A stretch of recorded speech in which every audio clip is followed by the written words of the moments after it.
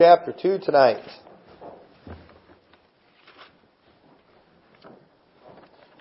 Luke chapter 2, I'm going to just start reading here in verse 8. And it says, "And they were in the same country, shepherds abiding in the field, keeping watch over their flock by night. And lo, the angel of the Lord came upon them, and the glory of the Lord shone round about them, and they were sore afraid.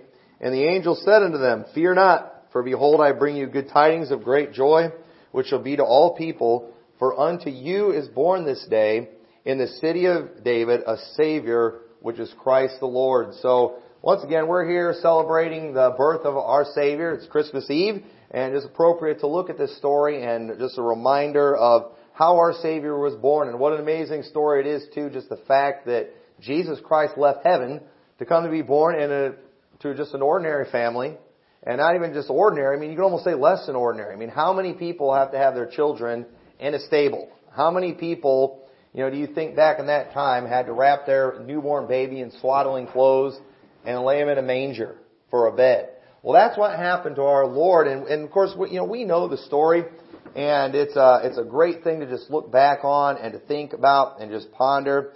And we celebrate the birth, but we need to remember it's important that we keep in mind the whole purpose of His birth. And the purpose of His birth was ultimately that He would eventually die. And Jesus Christ, He was born so He could die. It was always His plan to go to the cross. That was the whole intention of Him coming. We talked about it a little bit this morning in Sunday school, talking about how He was that promised seed. He was that God prophesied was going to come right there in the beginning in Genesis. And it was always His plan to go to the cross. And it was imperative that He lived a life like a normal man. He wasn't somebody that, He couldn't just show up out of heaven in a physical form like He did many times in the Old Testament. Many times in the Old Testament, we see God appearing to man, and we know that it was Jesus Christ. We know it was the Son that appeared to man. But it was different this time when Jesus came to earth because, He was here in the flesh, with flesh like ours, just without sin. He was made in the likeness of man. He made Himself a little lower than the angels. And there were several reasons that He had to come and be born just like you and I are. He had to, He was a baby at one time. He had to be fed by His mother. And look what it says in Hebrews chapter 4, verse 14. One of the reasons for this says, "Seeing this then that we have a great high priest that is passed into the heavens, Jesus, the Son of God, let us hold fast our profession. For we have not an high priest which cannot be touched with the feeling of our infirmities, but was in all points tempted like as we are, yet without sin. Let us therefore come boldly unto the throne of grace, that we may obtain mercy and find grace to help in time of need." One of the reasons Jesus had to come as a man is because of the fact that we needed a high priest that would understand us. We see that God, who is holy and God, who is righteous, it's with Him. We see the wrath of God that's on us all the time. God is angry with the wicked every day. God, who is holy and who is just, it's part of His job is to punish sin. And we see that punishment for sin is eternity in hell. But thankfully, God is a God of love too. And so for God to be able to pay for sin, in order for Him to be able to, I guess you could say, fully grasp what we go through, He had to live like us. He had to be tempted in all points like as we are. But thankfully there was that difference because He was holy, because He was conceived of the Holy Ghost. He never sinned. He never gave in to temptation. We see how after His baptism, Satan tempted Him for 40 days in the wilderness. And he used all the same methods, the lust of the flesh, the lust of the eyes, the pride of life. Satan immediately went to his go-to, the very things he used to eat of the fruit. The things that get us to sin all the time, and they did not work on Jesus Christ. But because He lived that life, we can go to Him for anything, and He understands what we're going through. And have you ever maybe been in a situation before, and maybe you wanted somebody to talk to, but you're like, this person, nobody can understand. Nobody understands my situation. Nobody knows what it's like. Nobody understands what I'm going through. And you know what? When it comes to earthly things, that may be, or when it comes to other people, that may be true. I try to be understanding and compassionate as a pastor, but there might be some things that you're going through that I don't understand. things that I've never experienced, things I've never gone through, things that I've never had to face. But thankfully with Jesus Christ, He was tempted in all points, like as we are. Maybe not with every single temptation. Jesus, of course, He was never tempted to watch a bad movie on television. Okay? But at the same time, there's different categories, I guess you could say, of temptations. Probably the lust of the flesh, lust of the eyes, and the pride of life. And Jesus was tempted in all those things. So when we're facing these things, He understands what we're going through. And what's interesting about that is, in many ways, if we really get honest with ourselves, that should scare us. Because if we're real honest, we could overcome those temptations if we wanted to, can't we? But we don't want to many times. Well, many times we don't even try. And so understand that when that is the case, when we give in to temptations without even trying, Jesus understands that's what we did. But at the same time, He is a merciful high priest. He is one that, He is our advocate with the Father. And even though we're saved and we still mess up, we see that Jesus, He kind of intercedes for us on our behalf. When God, who's angry with the wicked every day, is ready to, just take us out, we've got Jesus standing there saying, I paid for their sin. And even though we are so easily, tempted, even though we give in so easily with hardly any effort, He still, for some reason that I will never understand, He doesn't look at that and get angry and just say, forget these people. He still forgives us. And He still goes to bat for us. And He could not have done that had He not lived a life as a man. And that was one of the reasons He had to come that way. He had to live that life. It's like, why did He wait until He was 30 before He started His ministry? Well, I personally believe He just needed that time to live a normal life, to work a job, to be a carpenter. He knows what it's like to work and what it's like to labor. He's dealt with these things. And so we do not have a high priest that cannot be touched with the feeling of our infirmities. He knows what we're going through. He knows what we're facing. And we see also another reason that He needed to come and He needed to live a life on earth the way He did is He needed to obey these laws. We see in the Old Testament, there's all these laws that are given that, let's just be honest, they're pretty strict, aren't they? I mean, I grew up in a preacher's home. People are like, man, your family's so strict. Well, my family's not as strict as the family that Jesus was from. Do you realize maybe not so much from His earthly mother and earthly father, but you realize the expectations His heavenly Father had for Him? He expected Him to keep every one of those laws that we see in the Old Testament, and He did it. And I think we need to take time to recognize this too, because understand, Jesus had to obey every single law. Well, do you realize there were laws for newborn babies? Look what it says in Luke chapter 2, verse 22. Well, it's a baby. He doesn't have a choice. So I think we need to take the time to recognize the fact that God chose Mary and Joseph for a reason. God had to choose people that would also be obedient to the laws so it would be possible for Jesus to be the Messiah. Because look what it says in Luke chapter 2, verse 22. It says, and when the days of purification according to the law of Moses were accomplished, they brought Him to Jerusalem to present Him to the Lord, as it is written in the law of the Lord, every male that openeth the womb shall be called holy to the Lord, and to offer a sacrifice according to that which is said in the law of the Lord, a pair of turtle doves or 2 young pigeons. Do y'all understand that this was part of the law, what they were doing? Every firstborn, he was holy, and they were supposed to make that sacrifice of the 2 turtle doves or the 2 young pigeons. And understand that Jesus is just a little baby. He can't do that Himself, but that is part of the law being fulfilled for Him. And do you understand? His parents had to do that. And thank God they did it. And they did. They came and they brought Him according to the days of purification of the law of Moses. They brought Him just like they were supposed to. They offer that offering just like they were supposed to. We see also in the book of Luke that on the 8th day, they took Him and circumcised Him. Now understand again, Jesus had no choice in that, did He? But that had to be done. For Him to be the Messiah, it's got to be someone who obeys every single law. And what if His parents would have decided, we don't think it's that important? Well, it would have messed everything up. oh no, God would have made an exception. God doesn't make exceptions. Okay? Understand, God is holy. And so we see that these things were important. He needed to obey those laws. But not just those ceremonial laws, which He did obey all of those, but all the moral laws. And I believe He even obeyed those spirit of the law. Remember how He told the people, hey, if you look at a woman to lust after you've committed adultery in your heart. If you hate your brother, you talk about hating your brother. He never did any of those things. Not only on the outside did He never sin, He never even sinned on the inside. That because of the fact He was the Son of God. And so He proved the law could be kept, but only by somebody who's holy. And what did that prove to us? It proved that we're not holy. He showed us up big time. We had 4,000 years of human history, where millions and millions of people had been born, and nobody ever kept the law. And it would have been real easy for everybody to say, well, we're all sinners. So no big deal. As long as we're better than most, shouldn't we get to go to heaven?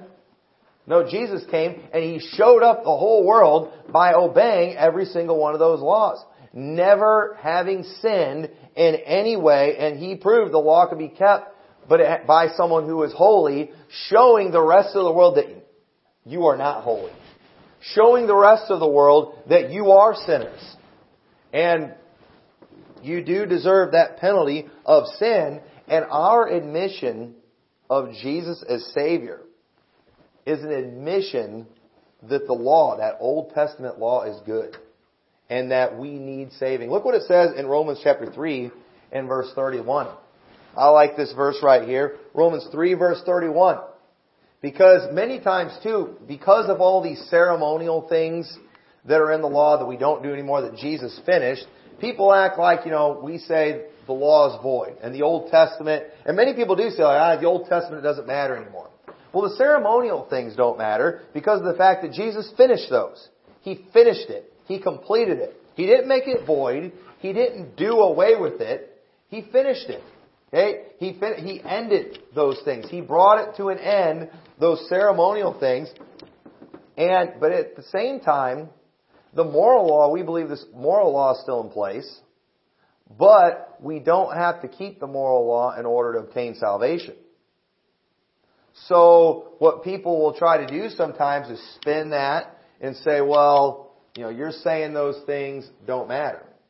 Well, actually, according to Romans chapter 3, when we admit we need a Savior, we are admitting that the Old Testament law is good and that it's right. Look what it says in Romans 3:31.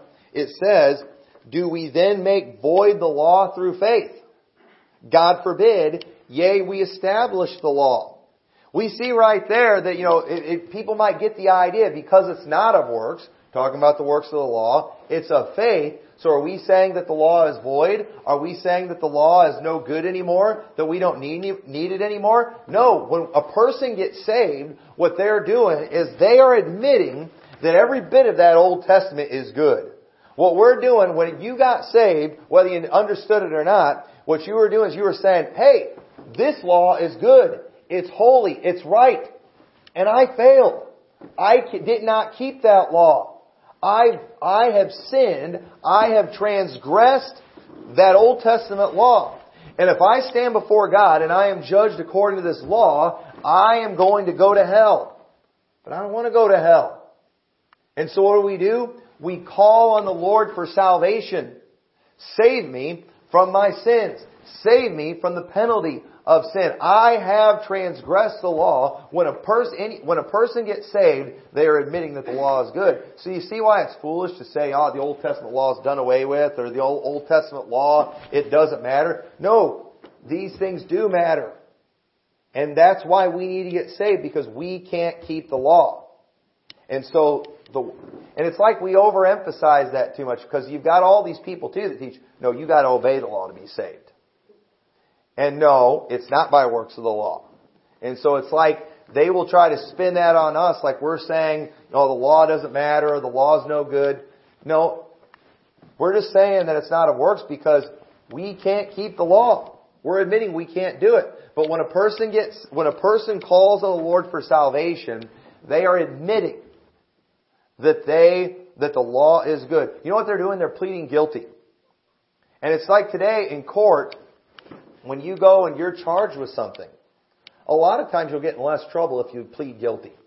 But many people, they'll often plead not guilty, even if they broke the law, many times because they don't acknowledge that as a law. They think it's an unjust law. They think it's unfair. And they'll be like, not guilty. I didn't break any law. I didn't do anything wrong. I'm not guilty. But when we get saved, you know what we're doing? We're saying, I plead guilty. I broke the law. Meaning that we admit that the law is good. And so understand that every one of us who are saved, we have admitted, we have established the law. We have said that the law is good, but I am not good. I broke the law. And so what am I doing? I'm calling on the Lord for salvation. I already missed the boat in getting to heaven through the works of the law because I'm a sinner. And I'm admitting that law is good and I didn't keep it, but I want to go to heaven anyway. And so I'm going to call on the Lord for salvation because He did keep the law. He didn't just make it up and tell us to do it and then never did it Himself. He did it Himself. He obeyed those laws. He lived a life on earth without sin. And so it had to be somebody also who was innocent to be the sacrifice. Okay, if He's going to pay for our sins, well, that means He can't have sins to be held accountable for Himself. Because then if He dies, it's just. We saw this morning that death came into the world by sin. So Jesus, if He lives a life without sin, then how can He die? There is no death without sin. So when Jesus died, when Jesus went to the cross, we see that death that He died, it was not because of our sin because He was innocent, or because of His sin because He was innocent, it was because of our sin. We see in Luke 23 verse 4, then said Pilate to the chief priests and to the people, I find no fault in this man. We talked about this when we were going through the book of John. How according to every law that there was, according to the biblical law, according to the Roman law, they had no legal reason, no legal right at all to put Jesus on the cross. But yet, He went there anyway. And it's an amazing thing that it happened that way because of the fact that how do you go die, get the death penalty when you don't break any laws? Nobody's laws. There are some places in the world today, if you wanted to, you could not violate God's laws and still get the death penalty because you'd be violating the laws of that land. There's some places maybe if you tried spreading the gospel, they would probably put you to death. But Jesus, He went to the cross not having broke any of God's laws and not breaking any of man's laws. And yet, He still went to the cross. And what an amazing thing that was, but it had to be somebody innocent. So when He was there, He was capable of paying for our sins because here He is dying the death of a sinner, paying a penalty of sin when He had no sin. And as a result of that, God was able to accept that as payment for all of our sins. Well, how does that work? He was just one man paying for the sins of the whole world. Well, it works the same way as by one man sin came into the world. And by one man came the resurrection of the dead, and that was Jesus Christ. And so it had to be a man to pay for the sins of man. We believe that Jesus was all God, but we believe He was all man too, don't we? And that's a great mystery. That's called that mystery of godliness that we talked about a while back. And it says in 1 Corinthians 15 verse 45, as is written, the first man, Adam, was made a living soul. The last Adam was made a quickening spirit. Howbeit that was not first which is spiritual, but that which is natural, and afterward that which is spiritual. The first man is of the earth, earthy, and the second man is Lord from heaven.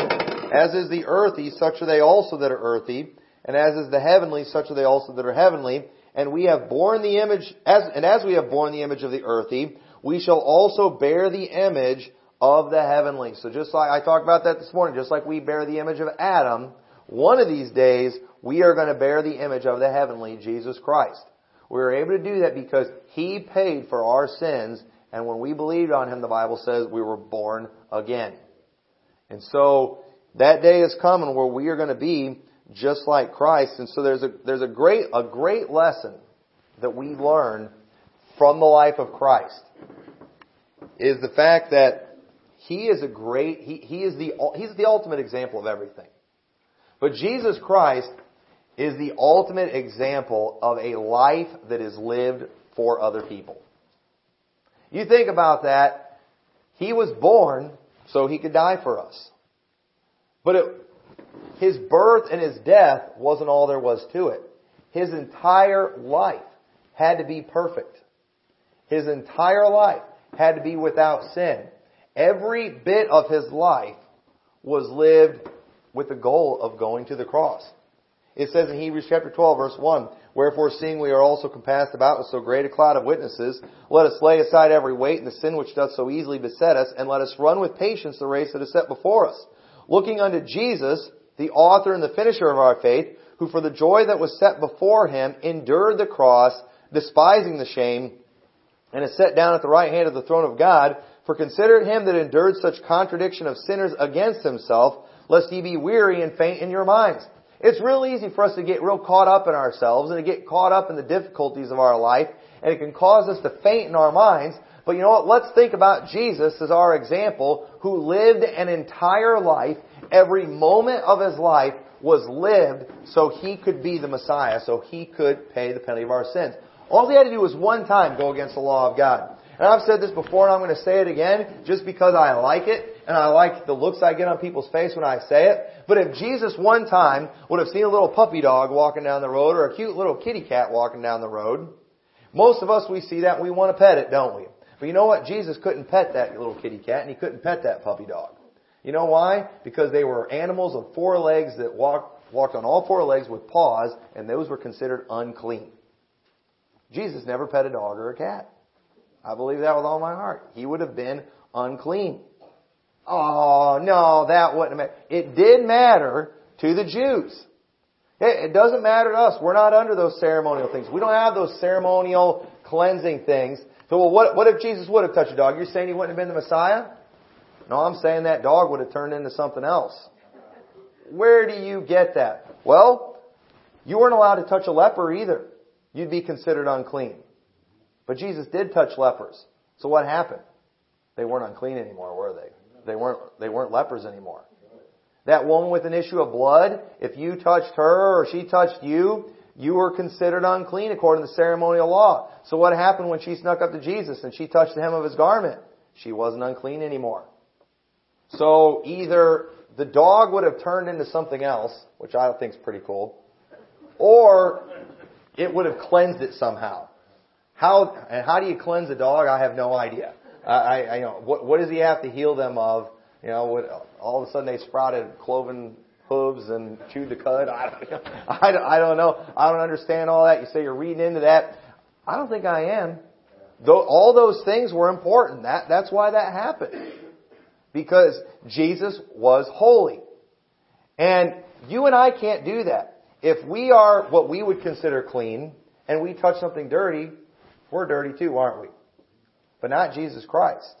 When something unclean touched Him or He touched something unclean, it no longer was unclean. Because He was God, because He was holy. And so every moment of His life, when you read these Old Testament laws, some of them were so tedious. They were so detailed.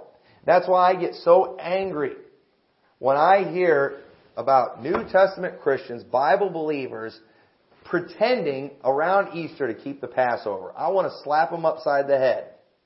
Because when you watch them try to keep the Passover, it doesn't even resemble what they were told to do in the Old Testament. It was very meticulous. It was very detailed. But what have they done?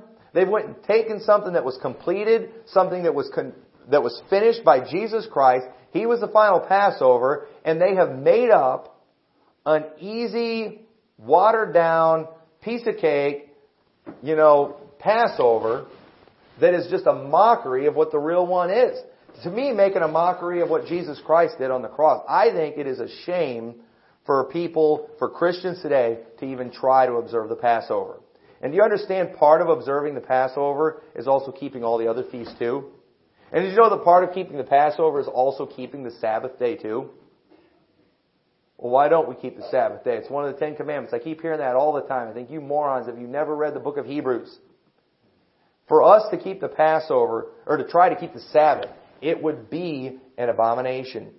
Because we learn that what the Sabbath was. It was a picture. It was a picture of entering into His rest.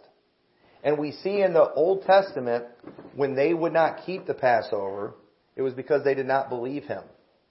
They did not believe God.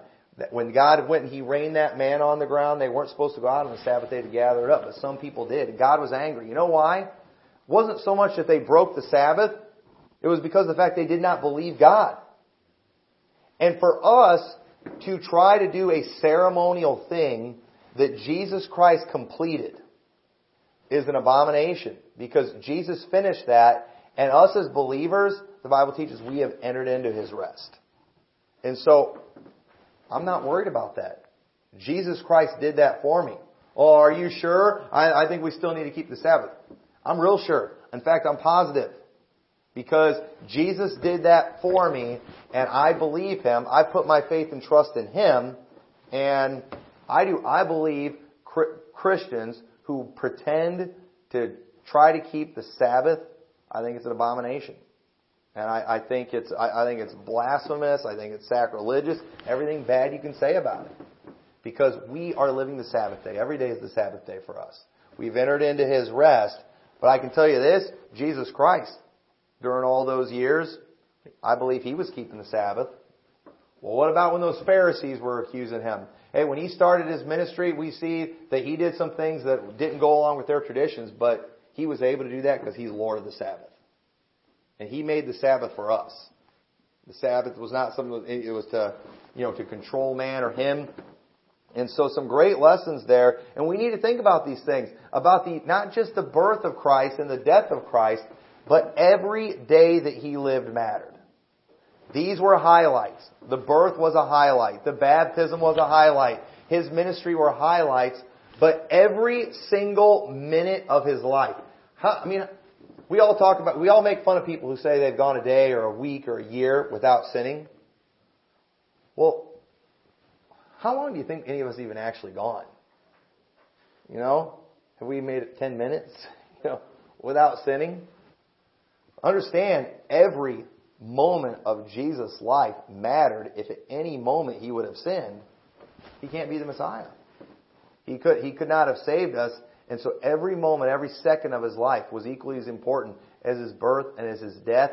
Every moment of His life was lived for us. For the joy that was set before Him, He endured the cross. What was that joy? Us? I don't get that. That just shows how loving He is. And so let's look at the life of Christ as a motivation to us to live our life for other people. And let's not faint in our minds when we get weary and we get tired. Every moment of Jesus' life, it was lived for us, and He succeeded. You know what? We can live for others. We can do some great things for others and do some great things for Him. So with that, let's pray. Dear Lord, we thank You so much for coming to this earth, for dying on the cross, and just living an entire lifetime, Lord, without sin, a life of perfection. We can't even imagine that. We can't even fathom what that must have been like. Lord, I pray You'll help us as we read Your Word and we study Your Word. When we go back and we look at that Old Testament, we see just how meticulous those laws were and how detailed. And we look at that and we can't even imagine trying to live by that. Help us to understand that You did. You kept every one of those things, and You did that for us so You could die a horrible death that You did not deserve, just so a bunch of dirty, rotten sinners like us could one day be in Your presence and enter into heaven. We thank You for that. And I pray You'll help us to keep those things in mind this time of year. In Your name we pray. Amen.